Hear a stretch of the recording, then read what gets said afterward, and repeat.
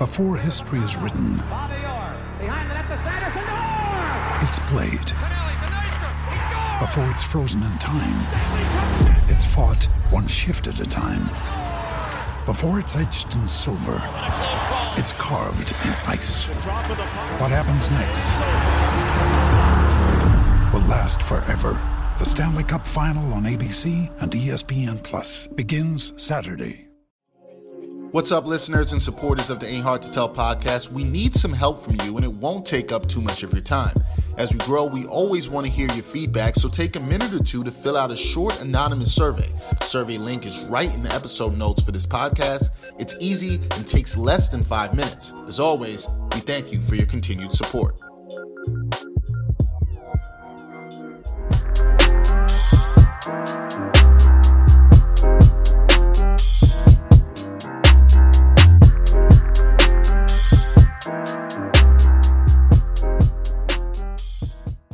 Ain't Hard to Tell podcast, episode 84. Dexter, Henry, Brian Fonseca. And if you're watching this and not just listening, you'll see we're in a bit of a different space. This is a new home of the Gotham Podcast Studio that we're recording in. So hope you enjoy what you see. Hope you liked it good. But we have a guest with us today.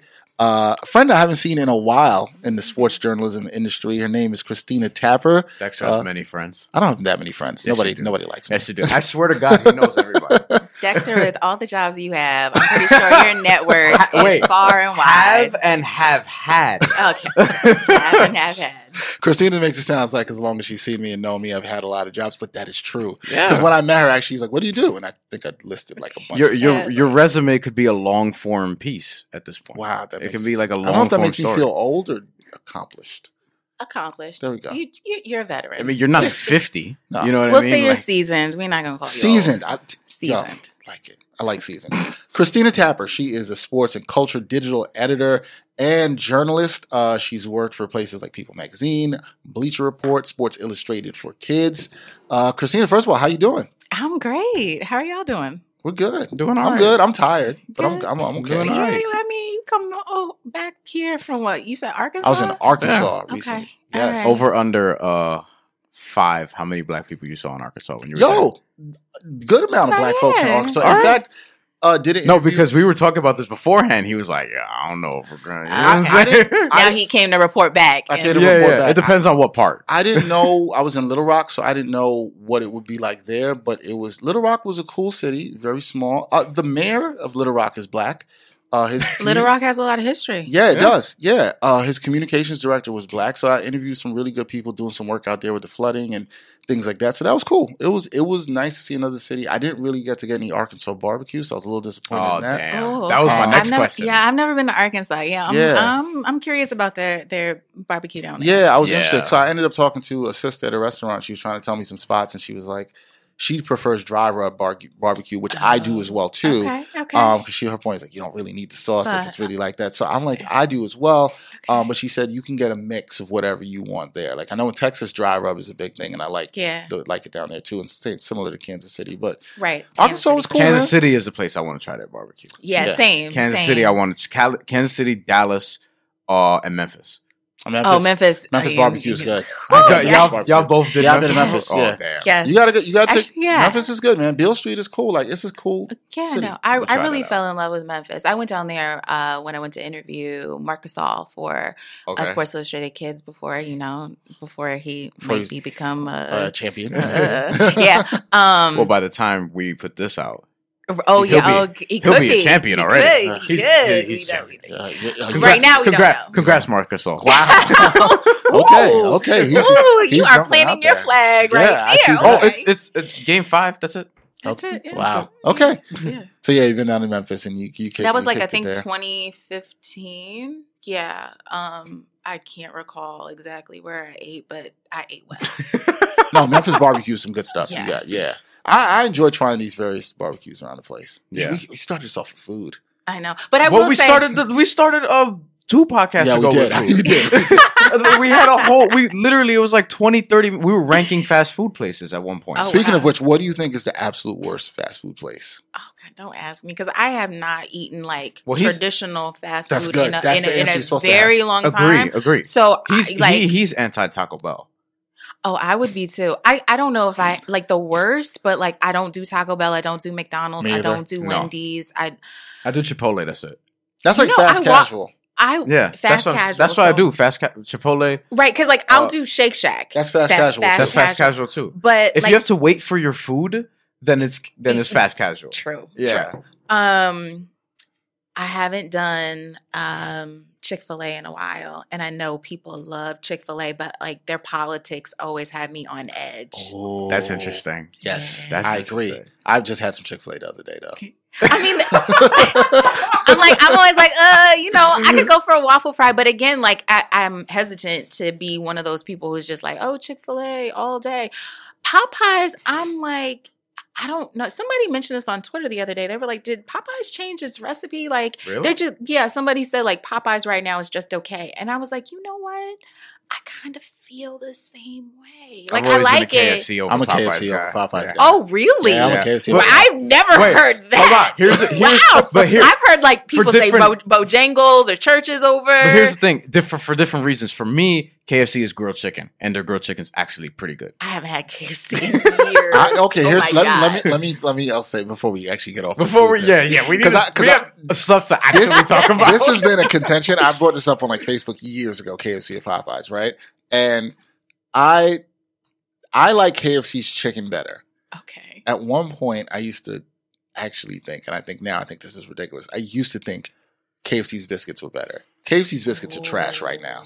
Popeyes. Really? See, that's the thing. Like, I will legit just go to Popeyes for a biscuit. I agree. Because there's one like 3 blocks from where I live. I will legit just go in for a couple of biscuits and keep it moving. Like, I will skip everything else, but I will get me a biscuit. Look, the biscuits are okay. Disland. I mean, look, I've had them, but I'm just not a big biscuit. You know what? I would have to revisit KFC for me to like give a sound opinion on like. Because you're being honest. I'm not. Yeah, I don't dislike Popeyes. I want to be clear on that. I think Popeyes is good. Like, but you give the edge to KFC. I do. Yeah. Okay. That's fair. I stay away from Popeyes just because. But we all. I try to eat clean. You know, that's what I'm saying. So it's like, well, that's so Popeyes doesn't do anything for me. Now, if Popeyes had grilled chicken, I give it a shot. Yeah. Now I see. It sounds like all of us here, despite this fast food talk, we are trying to eat healthier. Yeah. And that is the message we're trying to send out to the people. That's it. But Christina, you're doing well. You've done a lot of stuff over the years in sports journalism. As long as I've known you, could you tell the people, if people don't know you, what your background is in how'd you get into the game that is sports journalism? Oh, I always try to like whittle down this story, or like my editor senses like really try to edit it down. But like, how did I get into it? Oh, I guess maybe let's start with Penny Hardaway. Like, I grew up loving Penny Hardaway. And oftentimes bringing it back to Memphis a little bit. Oh yes, exactly. Yes. So my mom's boyfriend at the time when I was a kid was a huge Chicago Bulls fan. Ugh. And then, so like, that first three-peat, and then, Jordan retired. And I remember Horace Grant joining the Orlando Magic. And then like all of a sudden, like I would watch the games with my mom's boyfriend, didn't know like what was really going on. I was like, God, very, very young at the time. And Penny Hardaway caught my eye, and I was just like, oh, this is dope. This like tandem here, Penny Hardaway, Shaquille O'Neal. But like I knew of Horace Grant because of, the Bulls three-peat. And so watched a ton of Orlando Magic games, and I'm from New York. So like I've never like was a Knicks fan, never. And you said that with almost this air of like, well, which I kind of like. You're like, I never lived that life of stress. I never lived that. Wait, Big Al said it. I'm from New York and never was a fan of the Knicks. Yeah, come on. Yeah. Right here. Christina's right here. You just gave a lyric. So you did not want any of that stress. I didn't want it, but it wasn't only that. It was that the Knicks of the 90s were so cocky that I was like, yes, and I love that. So for like tried and true fans, y'all loved it, and I was just like, I can't get down with y'all. Like, oh my God, like I so disliked John Starks. I respected him, That's but my favorite player. That's my favorite player growing up. That's my favorite player growing up. Meanwhile, Dexter is here just grilling me. I'm like, yo, why did I bring Christina? So anyway, I followed Penny Hardaway's career, and I tell this story to students, young students oftentimes, where I was in 7th grade. And at the time, like, I loved talking basketball, and I could only talk about basketball with the boys in my class. Some of the girls watch basketball, but like I'm talking about like Penny Hardaway all the time, or Big East basketball, which I was really getting into, particularly the Ray Allen Iverson, Stephon Marbury era. I went to that 96 draft, by the way. Like I begged my mother. And so like, full transparency, like I grew up pretty poor, single mom. We were on public assistance. And so like those tickets were like $10 a pop, but $10 a pop was hard to come by in 1996. And also this was when the draft was at the Continental Airlines Arena, which is now the Izod Center. And this is before there was any form of public transportation going out there. So my mom has never owned a car in her entire life. We like took public transportation everywhere. So my mom was like, how are we going to get out there? One, how are we going to pay for these tickets? How are we going to get out there? And I like pointed to her boyfriend. I was like, come on, let's go. And like, he was like, okay, cool. I'll get the tickets. We'll go. And we went. So anyway, going back to the story I tell students, which is like one day, again, I was like in 7th grade, and I was just like chatting with the boys. And there was this one boy, Jason, who was just like, did not want to hear whatever I had to say. And he was like, what's the deal? Do you want to be a sports journalist or something? And I had never thought about that. I thought up until that point I was going to be a teacher like my aunt down south. And that was that. And I was like, yeah, why not? He was like, you can't because you're a girl. So is that something that stuck with you? Subconsciously. Like, it's never like I wasn't like Russell Wilson whose narrative is like he would write down like what the naysayers would say and like put it on his like computer. It wasn't your fuel in that way. Exactly. Yeah, it was not. It was I would say it would be a subconscious driver because it just wasn't like at the forefront of my career journey. So I was like, whatever. Because I was confused because Robin Roberts was holding down the Sports Center desk. She was anchoring that desk. You had Hannah Storm holding it down, NBA on NBC. And who I absolutely love was Cheryl Miller on the sidelines. Yeah. So like I saw these women. So it was very, very few women. I mean, outside of that, I can recall Willow Bay, NBA inside stuff. So, but everybody else was. What did you say to Jason back at that age? I was just like, I kind of shrugged him off. Like I didn't have a clap back for him. But my career can serve as one now. Because I mean, like, honestly, I do not know where Jason is. I was just about to ask that. I don't know. So I moved around a lot when I was a kid. So like that was my last year. So I grew up like pretty much all over Westchester. So that was my last year in Elmsford. And then I moved to White Plains and I never saw him again. And you know, like, I didn't know Jason very well, but oftentimes like boys say stupid things that they a lot of times don't believe. So I don't even think that was like some like wholehearted like, yeah, you guys were in 7th grade or whatever. Yeah, it's like, yeah, I was going to say that and too, also I could tell it was annoying him because I was a girl just talking sports, and he was like, here she is again. Okay, like, what do you have to say? Like, and probably just wanted to shut me up. And I was like, okay, whatever. Jason's listening to the podcast right now, like, yo, that's me. That was me. So, from there, I loved writing and thought about tying writing and sports together. So, but I wasn't a newspaper writer junkie or anything. So I wrote one article for high school newspaper, actually, on my good friend to this day, Nicole Boykin. She was a superstar long distance runner. Prior to that, I wrote a newspaper article in 6th grade when I was in Elmsford. So like backtracking a bit, on Vanessa Williams, the singer, her father. Her father worked at Alice E. Grady Elementary School that I went to. He was the band teacher and the disciplinarian. And my 6th grade class, we had to write for the newspaper. Miss Izzo's class, she would not let anybody off the hook for this. And I was like, okay, cool. And I was assigned with one other student to interview him. So those were like the only 2 clips I had like going into college. But I knew when I got to Rutgers, where I went to undergrad, I wanted to join the newspaper, the student daily newspaper, the Daily Targum, which is independent of the university. And because of that, some of the perks that came along with it was the sports department got to travel with the men's and women's basketball team and the football team. So when I joined, I was writing features on the football team. My first year at Rutgers was also the first year for Greg Schiano. Oh, Jesus. And so while I was at Rutgers, like Rutgers sports is just not popping, except for C. Vivian Stringer and the women's basketball team, because C. Viv is a living legend. Give her all of her flowers right What now. year? What year did you graduate Rutgers? 2005. So now I found this that's right before Ray Rice. Exactly. Right. Yeah. Before the bowl games. That was right before football got good. I had women's to basketball was still like it was still strong. So a year or two before I got there is when they made it to the Final Four. Yeah. I think my memory is like all over the place. I think if my memory serves me accurately, the farthest they went while I was there for 4 years was the Elite Eight. And that might have been my junior year. So I was with the student newspaper for 3 years. I was an associate editor the spring semester of my freshman year. Wow. So I moved up very fast, and then I became the sports editor spring semester of my sophomore year. And then I kind of stayed on just writing here or there. I also wrote on our softball team, track and field, because I also was like really invested in making sure women were made visible and presented well in the newspaper. Even if people were like, oh, who's going to read that? Like, no, people will read, but we have to actually create content so they can read it. So covered those teams. I also did a little radio for WRSU out there at Rutgers, and I also wrote a little bit for the Alumni Association there for their magazine.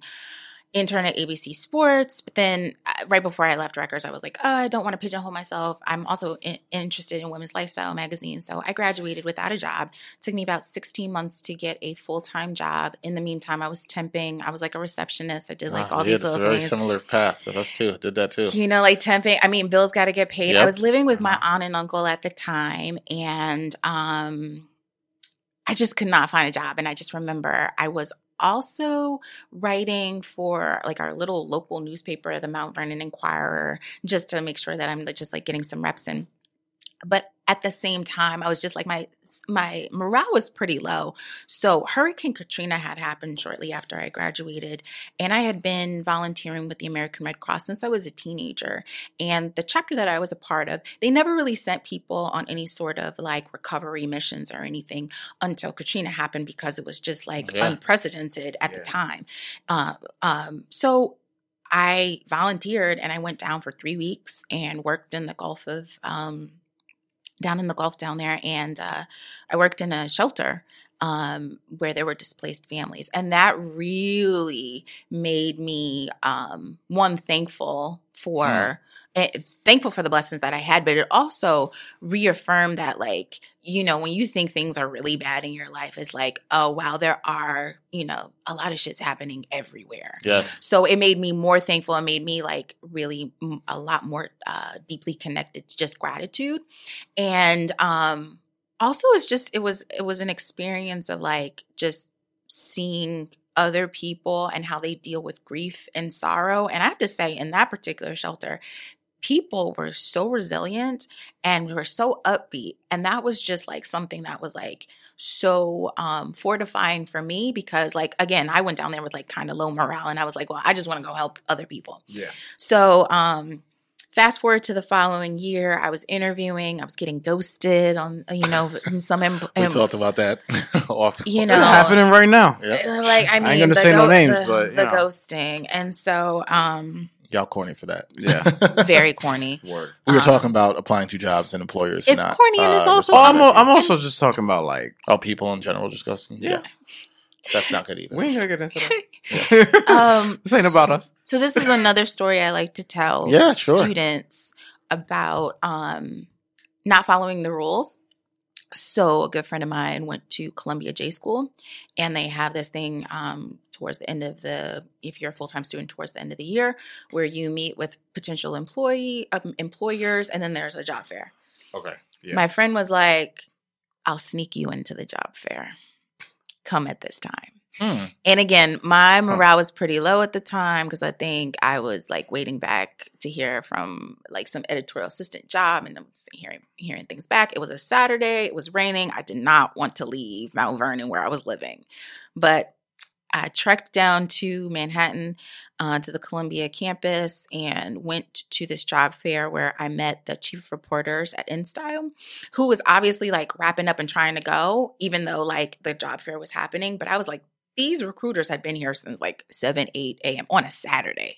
So she's just like, yeah, give me a call, whatever. And I was just like, okay. And I was like, man, she's in a rush to leave. But as she was walking out, she passed me by and she said, don't forget to email me. So I was like, okay, cool. So I met with some other people. And the next day I'm like sending thank you notes. The chief reporters replied back and was like, you want to come in for an informational interview on Wednesday? And I was like, sure. So I go in. Quick. It was quick.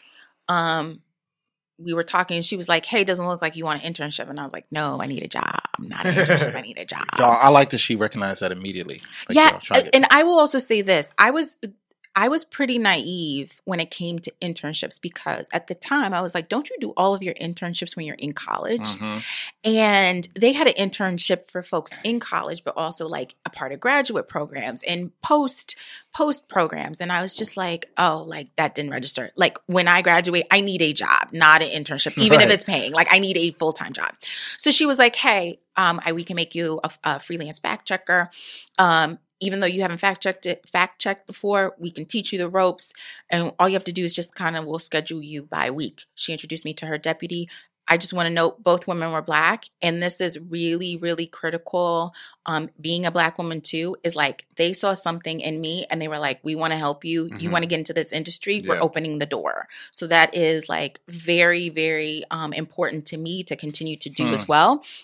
I thank the chief of reporters. Like anytime I get to, I also thank my friend the person who snuck me into the Columbia. He's at the New York Times right now. Like I love, and he's also someone who I went to undergrad with at Rutgers as well. So anyway, once I was in the door at Time Inc., which previously owned InStyle, I was meeting with everyone I could. I was sending cold emails because people will respond to an InStyle magazine email quicker than they will at Gmail. Mm-hmm. And then I landed a job at People magazine. I was there for 3.5 years. I left there. That was like kind of the first time I quit my job. I left there and I took a year off. I was in Spain for 3 months, kind of traveling, living with a host family, teaching their kids English, but also kind of traveling around. I came back. I was freelancing for places like Black Voices, AOL. Now it's HuffPo. Yeah.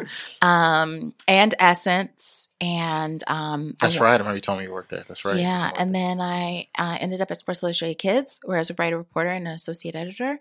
And I was there for 5.5 years. I was probably there about 2 or 3 years too long. But that was a good experience. All of my experiences, even with the challenges and qualms or whatever, listen, I am grateful for them. And then in 2016, I joined Bleacher Report as a deputy editor. I was promoted twice in 2.5 years, where I oversaw a team. Last year as managing editor, and in joining Bleacher Report, I helped launch the premium storytelling division, BR Mag, which has the best feature stories written by veteran journalists and also rising stars. Yeah. So I eventually oversaw that team, which was around 10 to 12 people.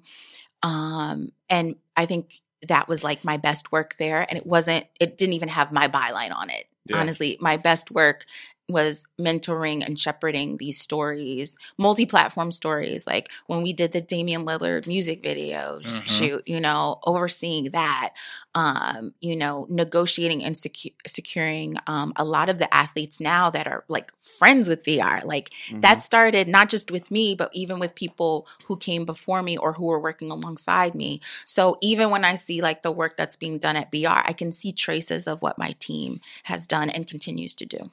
Well, you've done a lot in telling that story, and I thought it was really important. You talked about like what really kind of got you in the door, because I think there's always this one moment of somebody opening a door for you or helping you, saying, "Hey, I see the talent in you," and like literally and figuratively. Like that was my breakthrough. I mean, literally that that rainy Saturday was my breakthrough. Like my friend was just like, "Come."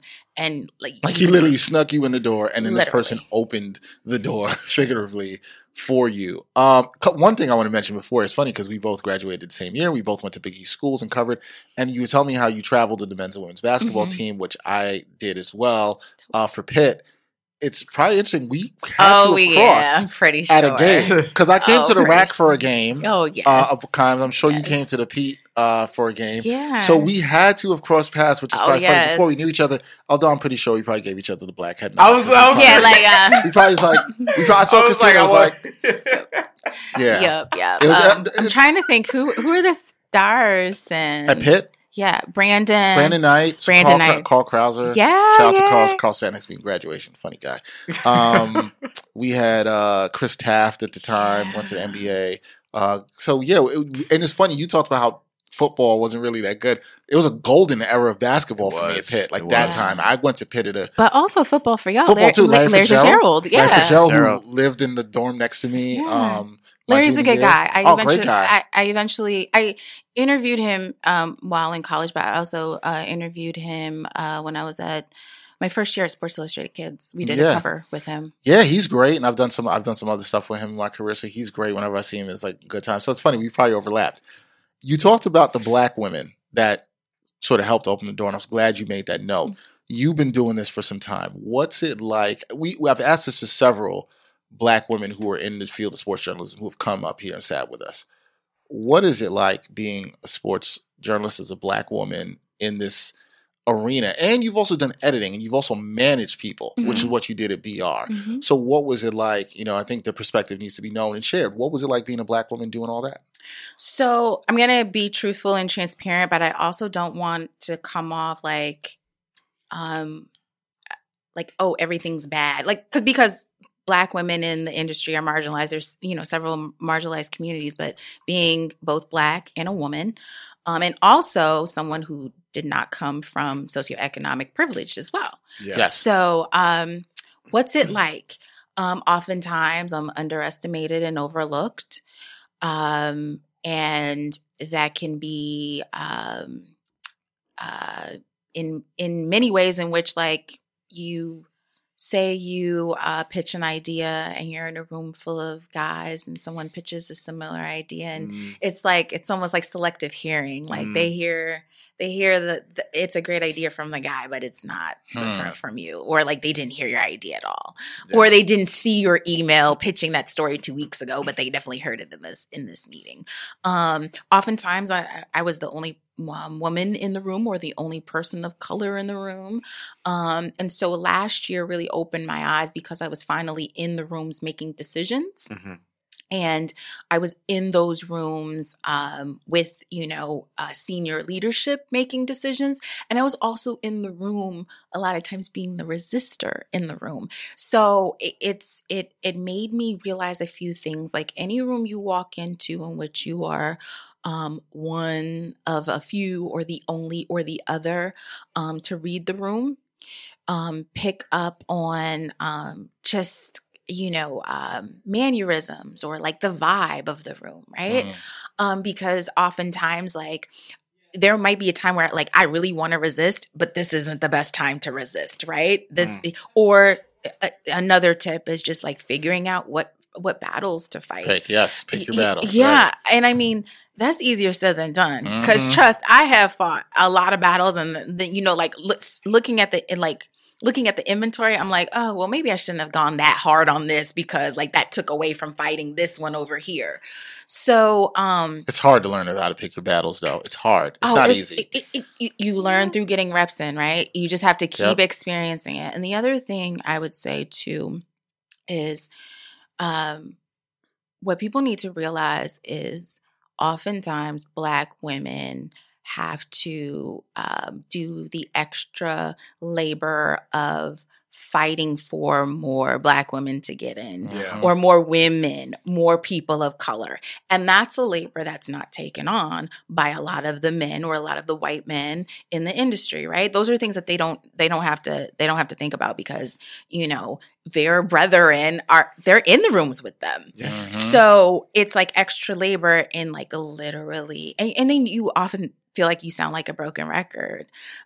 So, before I left Bleacher Report, and this is something that I said in my pointer piece that we're going to get to shortly. Yep. About quitting your job on your own terms, which is basically I want to see more diversity and inclusion, because they're two different things. Mm-hmm. But I want to see that at all levels, the doers and the decision makers, because too often, if you do see diversity and inclusion, it's just in one pocket of the company and not like in leadership, whether that be senior or executive C-suite.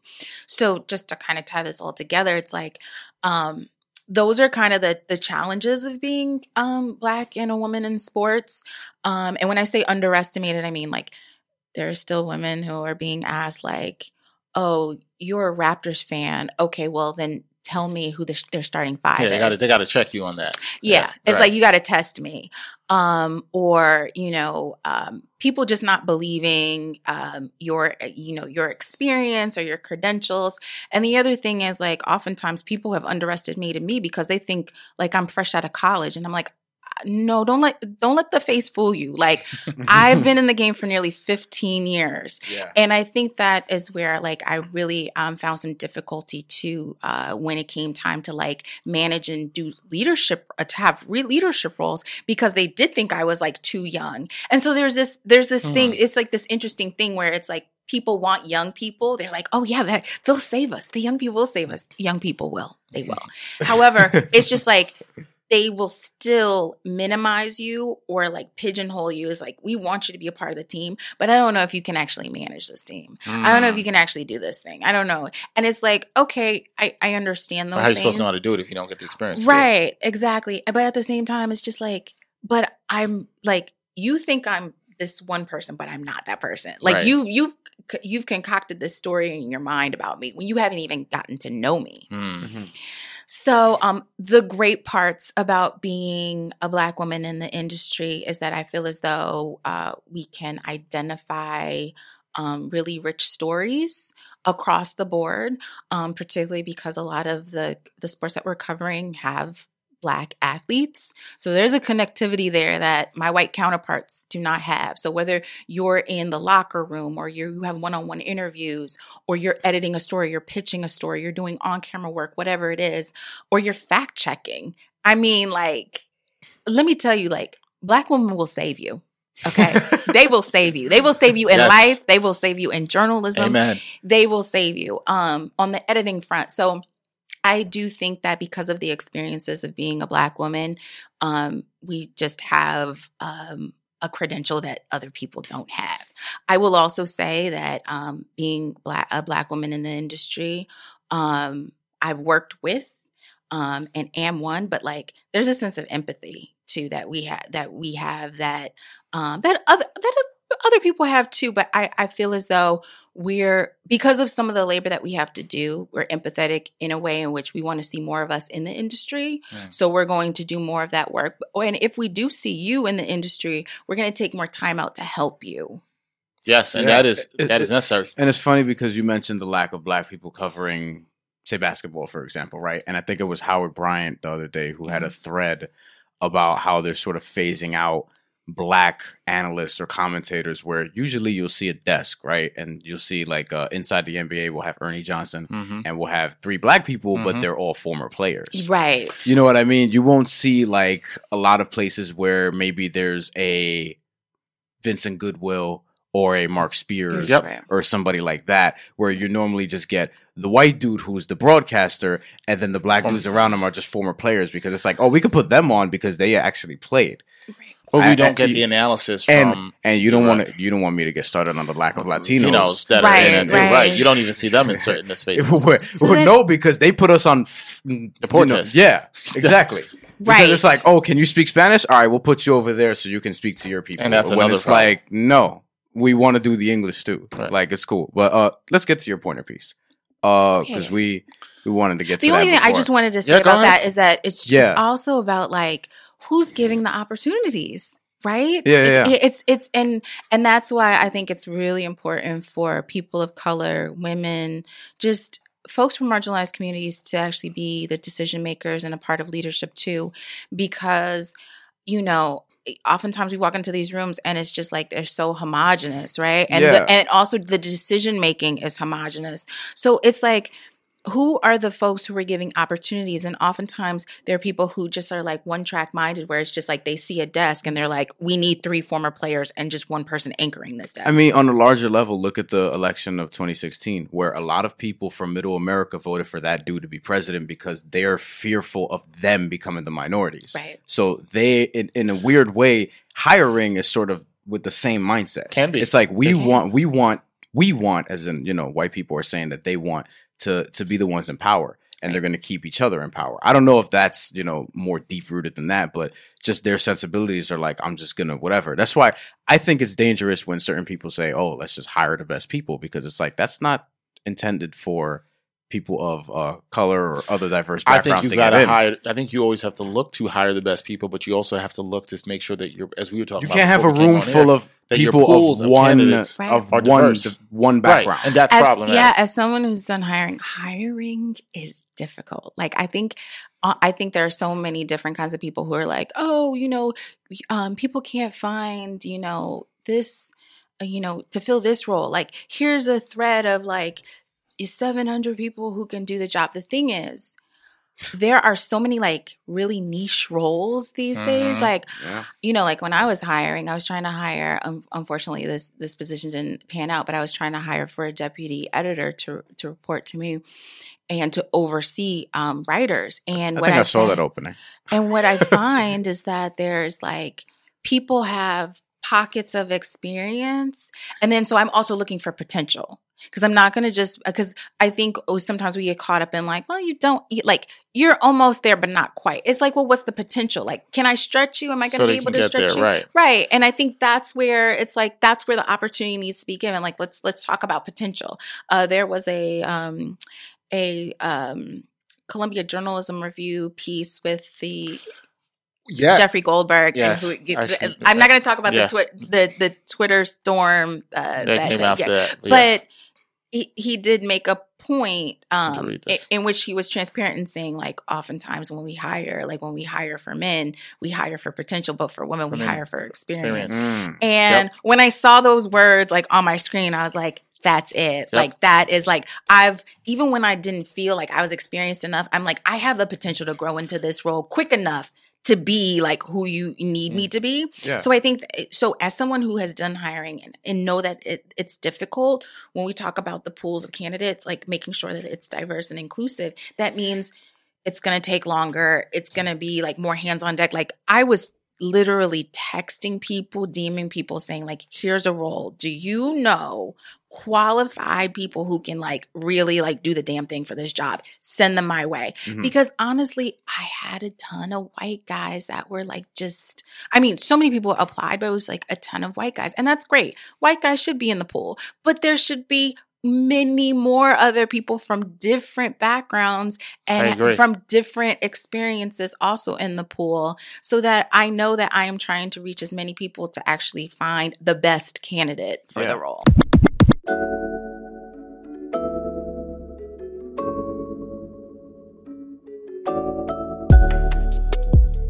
Backpack Broadcasting continues to bring you the best original sports content, but now you can get more of the content you love. For as little as $3 a month, you can get access to bonus content, including behind-the-scenes footage and interviews from the Sports Walk, Sideline Stories, or the Ain't Hard to Tell podcast. All this exclusive content comes via Patreon. There are tiered levels of patronage, and each Backpack Broadcasting patron receives exclusive perks. Your support helps Backpack Broadcasting create more of the original content that you love. Visit Backpack Broadcasting's Patreon page and become a patron today.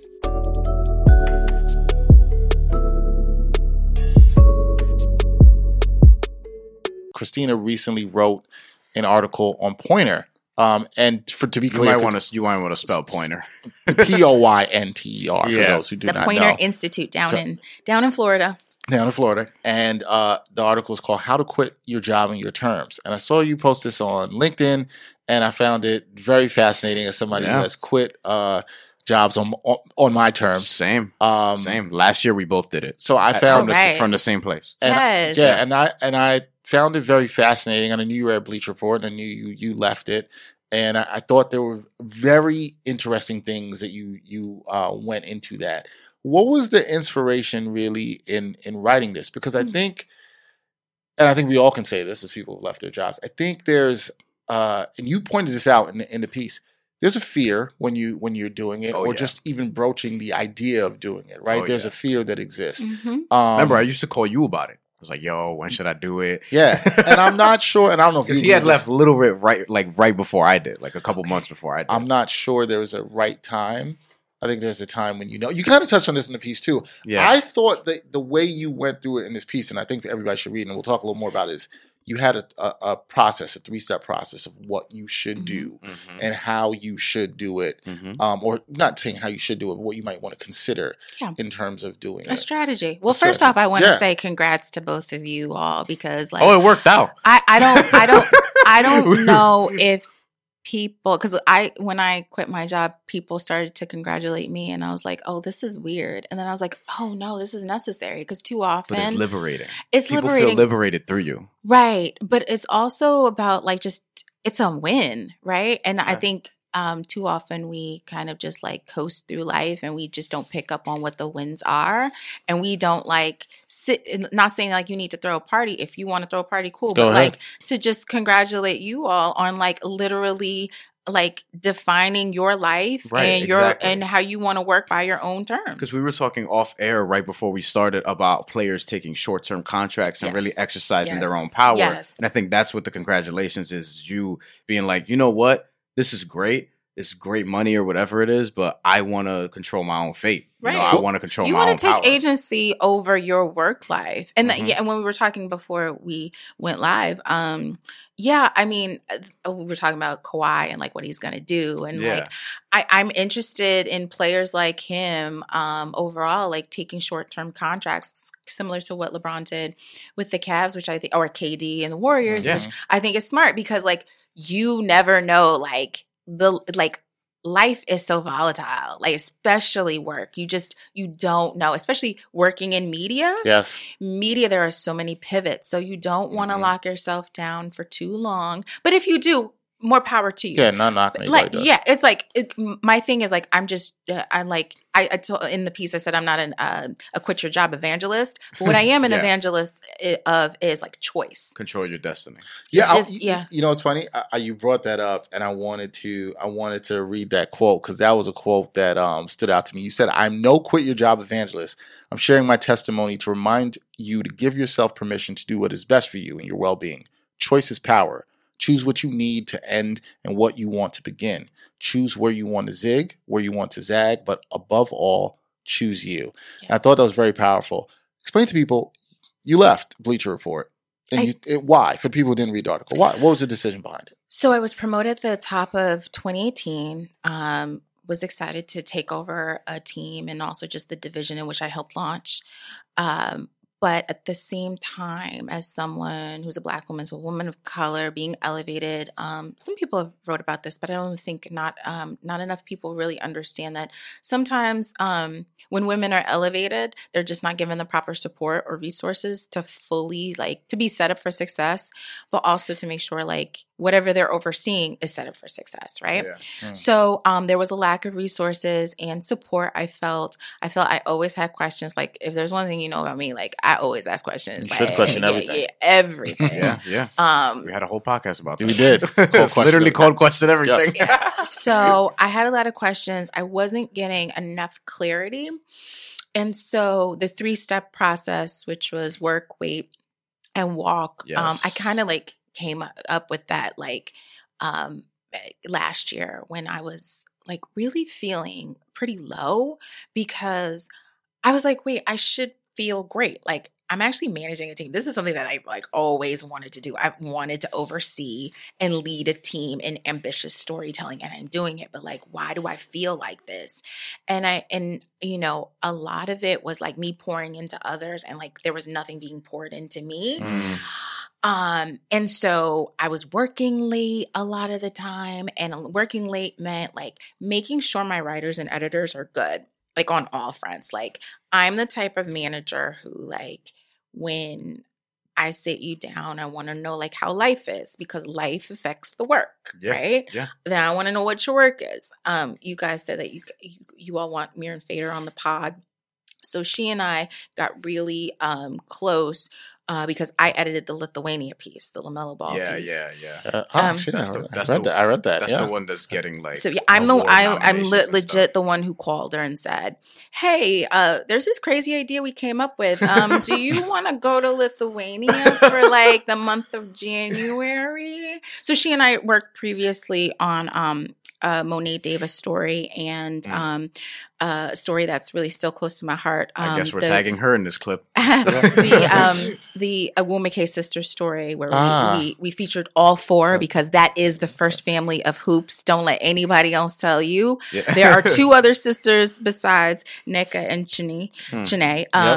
Shout out to the Sparks. Yes, Sparks. Yes, very excited about that. When Mira was in Lithuania, I don't know if you know much about her. She's a Cali girl. So this was the first time she bought a winter coat. It's the first time she ever scraped ice off of a car. Wow. So these are like firsts in life for her, right? Yeah. So because like it's literally a tundra in Lithuania last January. Jesus Christ. And like reporting wasn't going so smooth. Like some things that we were promised we weren't getting. And not everybody is very friendly to the media. So like, and she also stayed long after everybody else were like, peace out. Yeah. First week here, we got what we needed, whatever. And being out there and not getting that level of cooperation has to be a fearful situation. And not to go back to food, but like food, like it, and also it's taken her out of her routine of just life. Right. So, Lithuania is 7 hours ahead of East Coast time. So literally I'd wake up, I'd have like those block texts of like text from Miran. And then I text her and I'm like, hey, you ready to talk? Jump on the phone. It's like usually between 8:30 a.m. We jump on the phone. I start with, how are you feeling? Did you get rest? What have you been eating? Yeah. I started with those questions. Yeah, life questions. Do you? I want you to continue, but just because you brought that up, do you feel that a lot of managers and employers are necessarily caring about that? Like, it seems to me that at some point you made a conscious effort. She's shaking her head for those listening. You made a conscious effort to say, "Hey, I need to do this for those people I'm managing." Is this something you felt disconnected to from people who were managing you? Oh, so like. I don't have any stats to support this, but it's your experience. But yeah, anecdotal experience. No, people weren't asking me about like how I was doing. I mean, I was never sent like to Lithuania or anything, but like completely out of, out of my routine. But like, no, people, the casual, hey, how you doing? What did you do this weekend? Right. And then that's like it. It's like, it's very surface level. Right. No. And my previous editors, they weren't ones to like take me out to lunch and like really try to like coach me up or anything. They were trying to coach me up in like the time it was like, we need to meet this deadline. So like, I'm going to do like a quick coaching session with you here. But it wasn't anything like, let's do a postmortem on a story. Let's talk about what worked, what didn't. Right. Let's, and then also I would also say there were times that I did this and didn't do this. And so like the fault is on me, but like also me seeking like feedback and more like, hey, can you give me a proper evaluation? Because this is something I would actually tell my team last year. I was like, listen, editors need to be giving feedback constantly. And if you're not getting the feedback, then you need to be asking for it. But like both sides, like, so sometimes like I wouldn't ask for feedback. So that would be on me. But then sometimes it's just like, well, you're not giving me like proper feedback in a general sense. Like what are my strong points, what I need to be working on. So I think it's very valuable, but critical for editors to be doing that, especially if you're a line editor and you're working, you have specific writers reporting to you, veteran or rising stars, but particularly the rising stars who are being molded and shaped and need to be need that feedback. Need that to grow. So when we talk about like opportunities and potential and whatnot, it's like, well, one, what's the accessibility? But beyond that, are we providing enough resources, enough, and also just enough like coaching and mentoring to a lot of these, whether you like content creators across the board. So whether that's like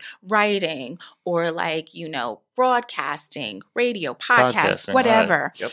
Yep. So yeah, that's really critical. I kind of went off on a tangent. It really struck me that when you were talking about with Marion, that you really saw the need to do this. And I thought that was dope to see somebody that's identified like, hey, this hasn't really worked for me, but when I work with my people, I'm going to make sure I ask, how are you doing? How are you doing out there in Lithuania? How's your day? How's your family? Because I completely agree with you. There has to be a work-life balance, but the one thing does affect the other. They are so interchanged. It does affect you. You know, when I'm traveling and I go to Arkansas, or I'm burnt out from a trip.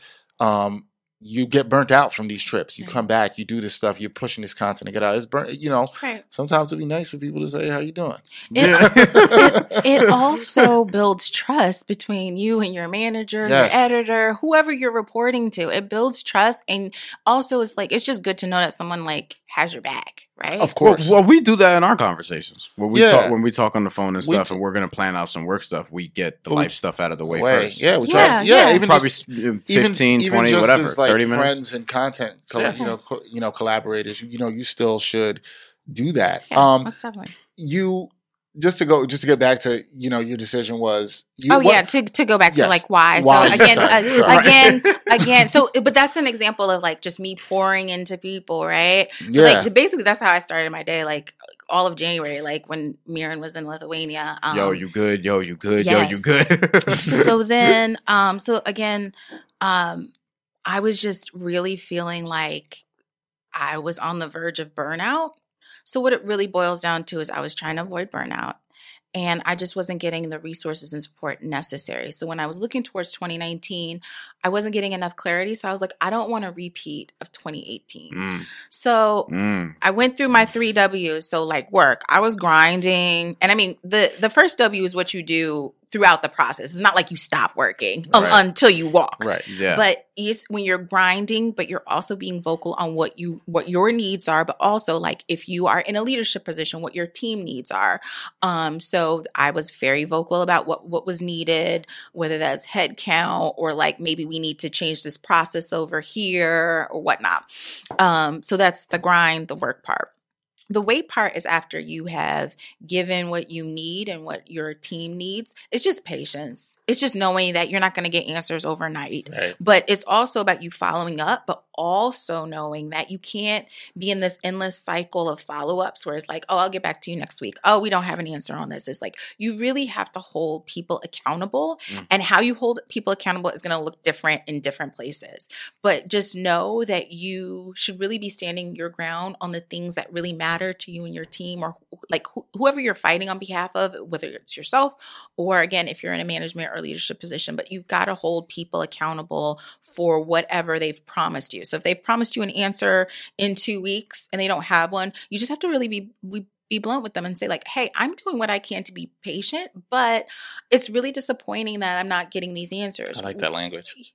Yeah, you got to keep it. People hate when you're disappointed in them. Oh, yes. but I like letting them know. Oh, I like letting them know. I like using the term, I'm profoundly disappointed. Ooh, profoundly. You need a good adverb before that. Profoundly disappointed. Yo, I need to be more disappointed in people. Actually, you know what? I gotta. People are going to disappoint you. I gotta do that. Is that your goal for the second half of the year? For the second half of 2019, get more disappointed in people. Not even just get more, but say it more. Be like, yo. Especially when it comes to like customer service stuff, like when I'm over the phone, like that's what I will use. I'm profoundly that needs to be a shirt for me. I'm profoundly disappointed. Well, we can do that. We're gonna have to next time you come up, we're gonna have to like get you a shirt that says that. We'll make that happen. I'm down for that. But you're going through the W's, which I like. So and then there's walk, which walk. I have a quote that I really like from there. It says, especially if you feel your values no longer align with your company or the job no longer serves your aspirations. Right. Which was very relatable on a number of levels. Right. So yeah, you can sort of break that down. Yeah, on walk, you obviously got to that point. Yeah, I did. By about November, I was like, man, I don't know what 2019 is really going to look like here or for me. And I was just like, you know what? I was like, I'm feeling it too. Like, I really need to take a break. And it was, and as I mentioned in the piece, I did like a very small scale job search. But I was like, no, I just really need to take like a little bit of a career break here and just like take time to rest. So I came to that decision. I talked to my boss and he was very supportive. And then, December was just all about kind of tying up some loose ends and really just thanking my team for everything. And they've been incredible. I mean, I'm still very, very, I'm very close to a bunch of them. And another piece in the piece was you just need to realize where and with whom your gifts belong and where they don't. Yeah. And that just like, that really takes some introspection. I think the question for a lot of people listening to this is like, okay, Christina, you left your job, right? What's up? What you doing now? That's always one people always want to do that in this kind of fear-rooted way. Yeah. Let me say, like people are afraid. It's like, well, what are you going to do now? Yeah, what are you going to do for funds? Exactly. How are you going to survive, Christina? Right. All those questions are going to be coming from somebody. So right now, you seem like you took some time to recharge. Yeah. But as you put it in the piece, you are working on a ton of other things. Yeah. Because the first thing people are going to go to is money. Yeah. People are going to be scared. So let's sit in that for a bit. And yes, this is what I put in the piece. And so Pointer came to me and said, hey, do you want to write this piece? And I said, sure. And they were like, so exactly. I thought you would pitch that. Oh, so basically Pointer. So this was for a newsletter called The Cohort. And the cohort is like sent to like thousands of like women and men, but mostly women because it's geared for women, targets women, leaders. Okay. And they were like, hey, they did a survey and they were like, hey, is there anything you guys want to hear about or, topics or whatever? And I was just, I forget what I sent them, but one of them was just like quitting your job. And I think I might have sent that even before I quit my job. Because you were probably like, you were gearing up. I was just I was just like, topics I'd like to read about. Here you go. And the woman who leads the this particular again this newsletter, Pointer, the cohort, she reached out to me and she's like, hey, I was just reading some of your feedback, and she was like, I also see that you've left your job, and she's like, would you like to write this? And she's like, if so, how would you write it? And so I was like, I sat with it and I was like, yeah, how would I write this? Like, like I don't know. Would I? Like, how can I boil like an entire year down to it? So I gave her some points, and one of the points that like I like bolded, I was like, I want to at least reference that quitting your job is a privilege. Yeah. And I understand this privilege because I am somebody raised by a single mom. I was on food stamps, like not the EBT card, like the tear out food stamps that were like multicolored. Like as a kid, I like lived a life of shame with those food stamps. And also like Section 8, I all of these things. I've also been in places like, so I didn't put this in the piece, but like I left people on my own terms, and I didn't put it in the piece because it would have made the piece longer. And there was a little bit like, it wasn't, I quit my job, but I also quit my job at a time where I was able to negotiate a severance because they needed a certain amount of people to go. They did not want me to go because I was young and underpaid, but I was like able to, so there was like nuances there. However, like that was a privilege when I left, but like when I was at, say, Sports Illustrated Kids, and like I told you guys, like I was probably there 2 or 3 years longer. I want to go back to that briefly. Like I really, like I was doing job searches and stuff. And again, I'm grateful for my time there, but it was like my time was up, but I overstayed, and I overstayed because I didn't have any sort of like, I didn't have a good savings account. I was literally, I remember I was like actually freelancing a lot while working there because I was grossly underpaid there. Yeah. And so like, I did not have the privilege of quitting then. And so I was able to recoup some savings when I got to BR. And then I was like, okay, need to go into overdrive with like saving even more. And so like, again, I don't even have a safety net. Like, I still support my mom. And you talked even without a paycheck. You talked about in the piece about not having the privilege, but not also having the ability to be able to. I think you said, the privilege I have isn't padded with a trust fund or a quote, I'll just move into my mother's basement, unquote, option if things get rough. It was an internal struggle to imagine safety net less life with no paycheck, but I knew the time off would be valuable. And I thought it was important to mention because yes, when I've quit jobs before, and I quit one before, and actually remembered at the time, I was actually moved back home when I quit a particular job. And it did allow me a safety net to get out of what I will say was a toxic situation with the job.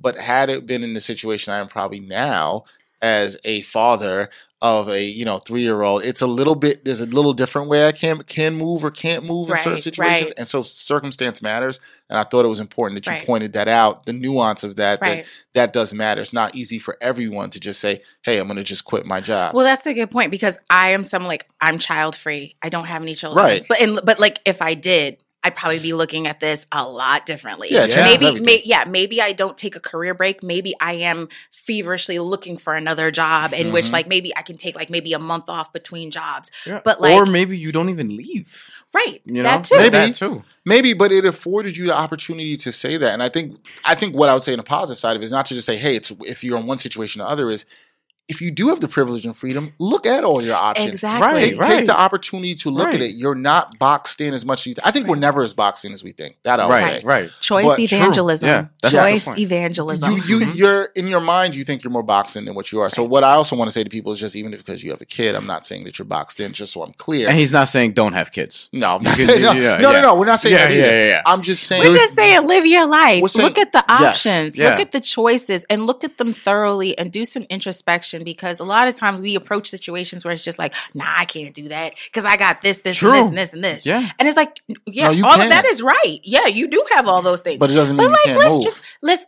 Let's start to meditate more on what a reimagined life looks like. Yeah. Right. Yes. No, that's actually, instead of sticking for a place because consistent paycheck, exposure, this and that, even though if you're also looking at it like, oh, you can do that, but I can't. It's like, well, did you ever think that you could? And that might mean, like, again, looking at it in a reimagined way, like, just design your life. Like, have agency over that. Because too often, even if we're not vocally saying it, sometimes we're subconsciously believing that other people are the ones who are destined to design our lives, right? A lot of times, and it's work. And also, so since I've quit my job, one thing that I did was I created a newsletter for and about Black women who are designing and creating their lives as they see fit on their own What's terms. the name of that newsletter again? It's called Breaking Form. Breaking Form, yes, that's right. And with that, I love bold, brazen women who are just literally like, I'm just going to live my life the way that I want to. And that's going to come with some trial and error. That's going to come with some difficulty. That's going to come with some uncertainty. Like, lean into that uncertainty too. I said that in the piece.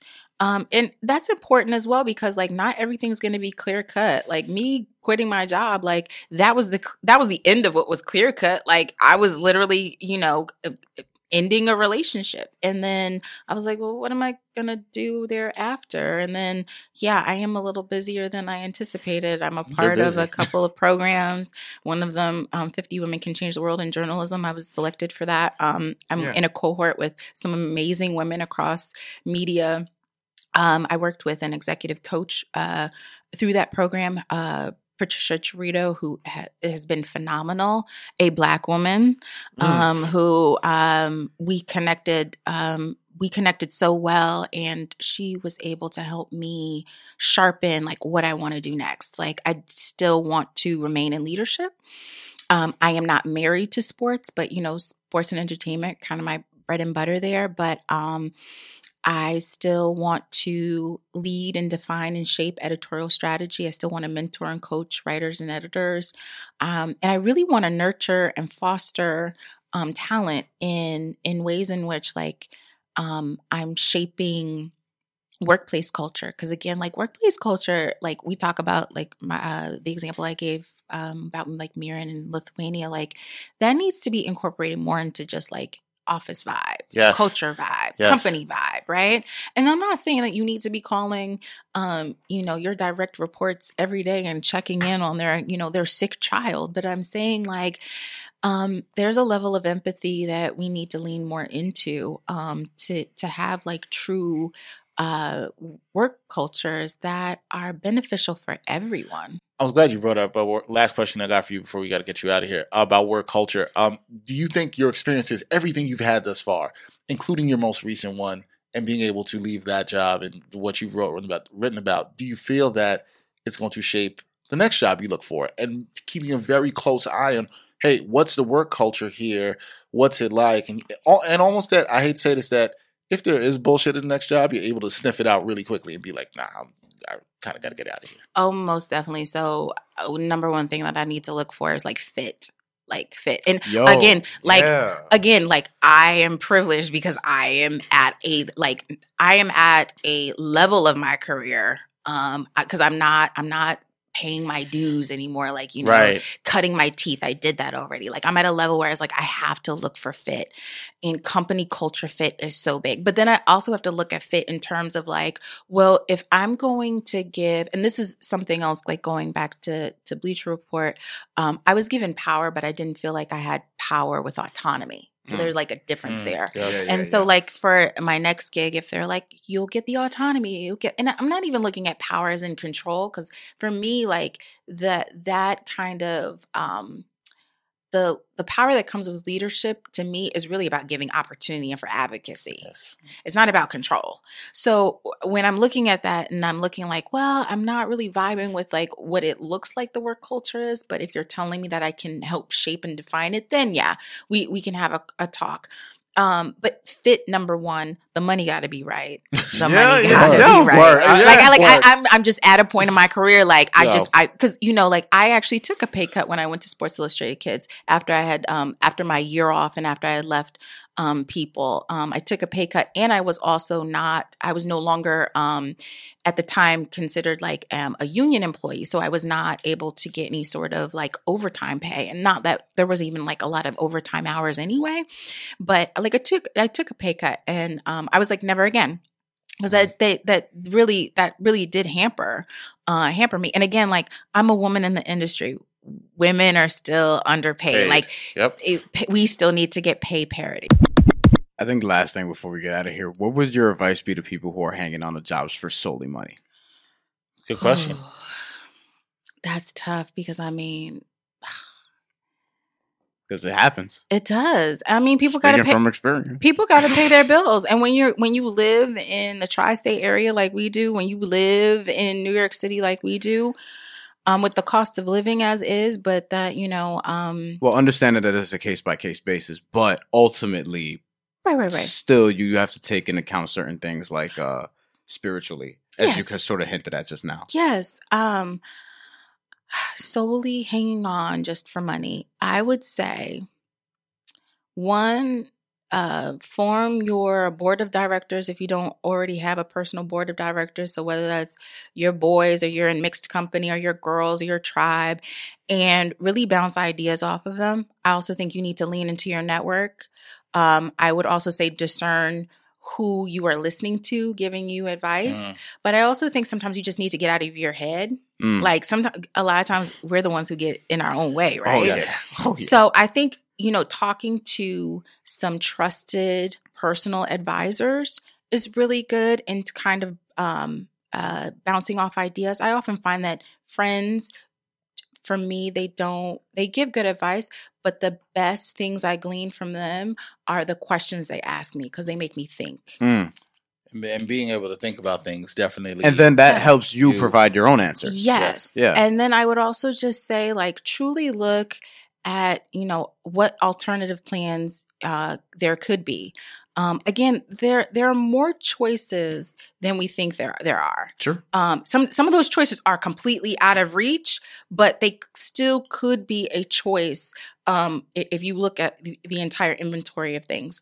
My advice is just like get out of your own way, but also know like real life is real life. You got bills to pay. You got to keep the lights on. If you need to feed children, you need to feed yourself. I mean, like real life is real life. But I would also say, like, give yourself a deadline too, because too often we linger in these like situations where it's like, oh, I don't like my job, and then it's like I don't like my job 10 years later. Still. So that's giving yourself a deadline is key. That's literally how I left the last job I left. I had a deadline. It was a very tough situation because obviously, and I didn't know. I moved up my deadline. You know what's funny that happened?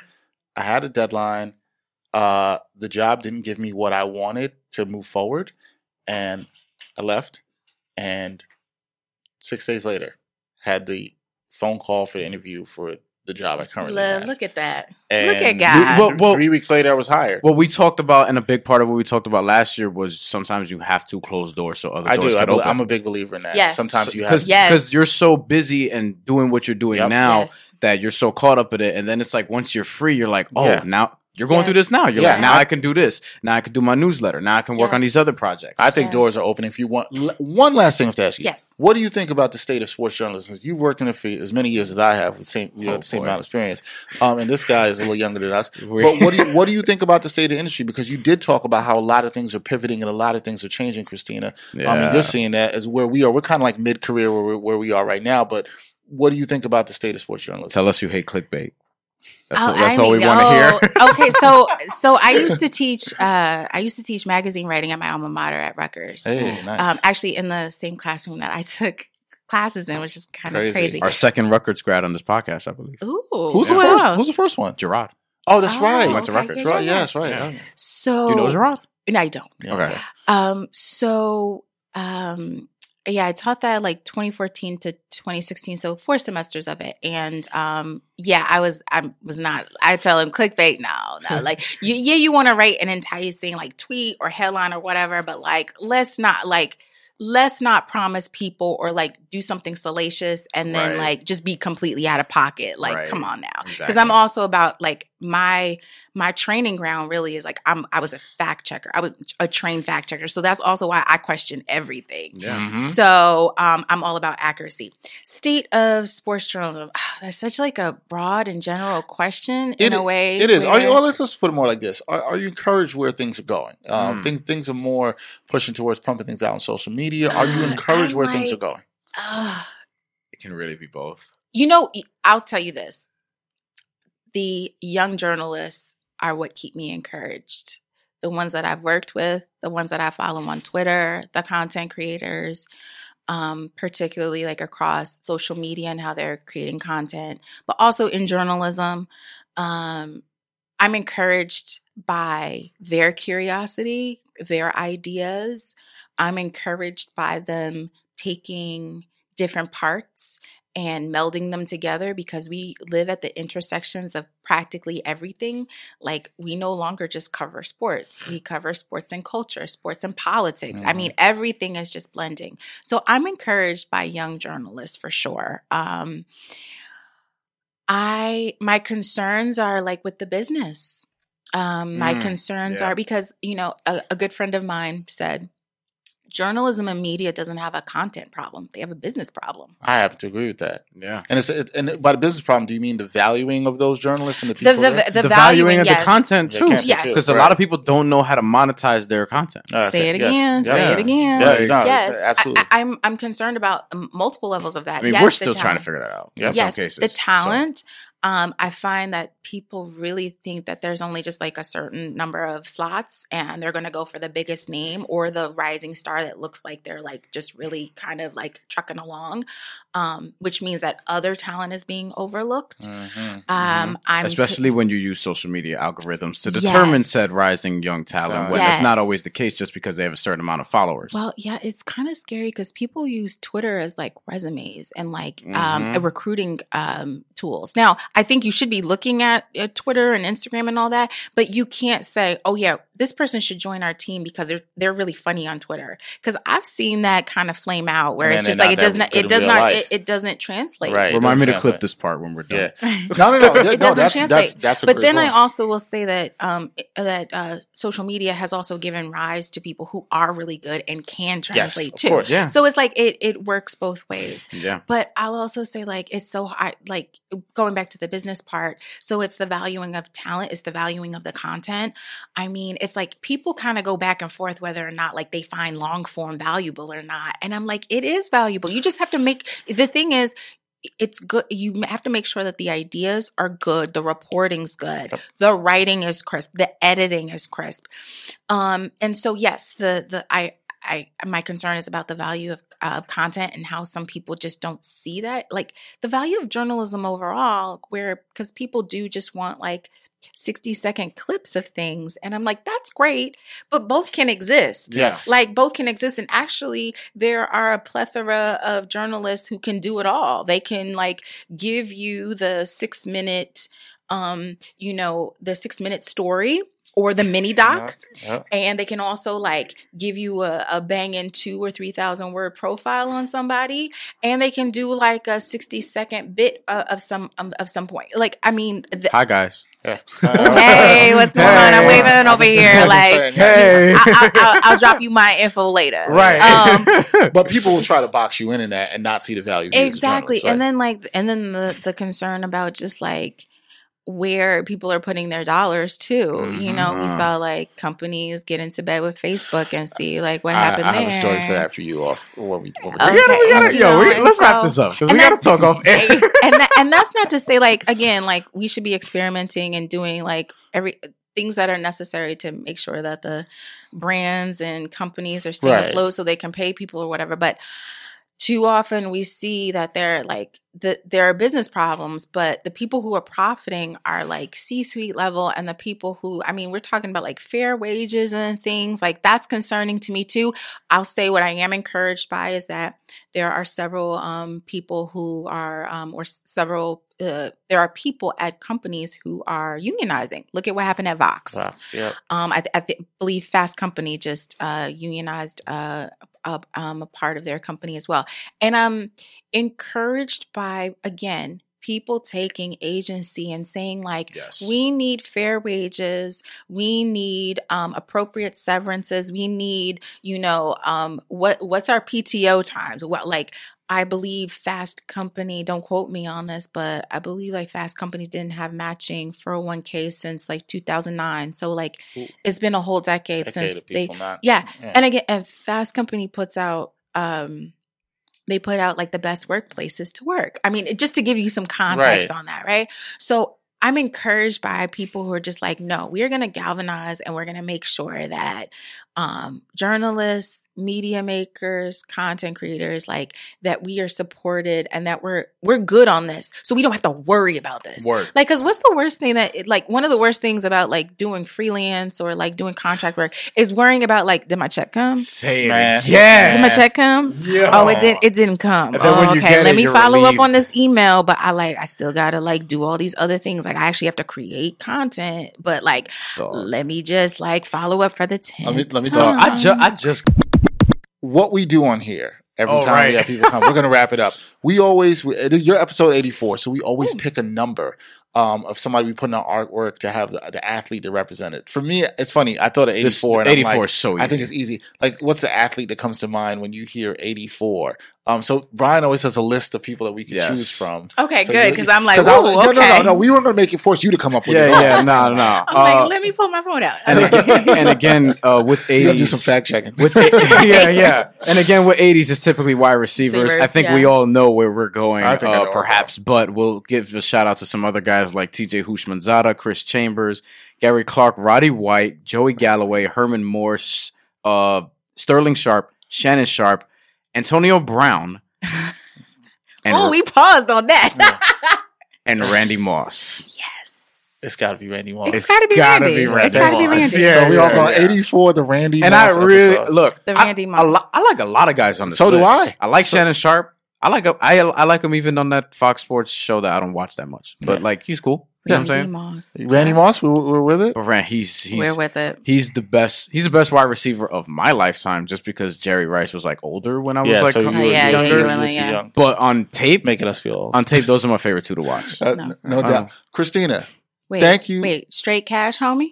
Straight cash, homie. Yeah. Straight cash, homie. Yeah. Christina, thank you so much for coming up, because this came about really quickly, and you being able to come up here, and I'm just glad I got to read your piece. Again, sincerely thought it was great. Mm-hmm. Definitely. Really spoke to me because of my experience, and I think it will speak to a lot of other people. Thank you. And I think people getting to listen to this podcast who may be either in this industry or in any other industry, I think it's going to speak to them too. So you just coming up and sharing your story is dope. We appreciate you, sister. Thank you so much. I appreciate you guys. Thank you for having me. Yeah, and you'll come back. We'll have you. Of course, yeah. We'd love to have you back. One day we have to come you back just to talk some more sports stuff. We talk sports industry stuff. We'll talk some more sports. Make it a little less heavy. Yeah, but this was good. This was cool. Thank you again. Thank you.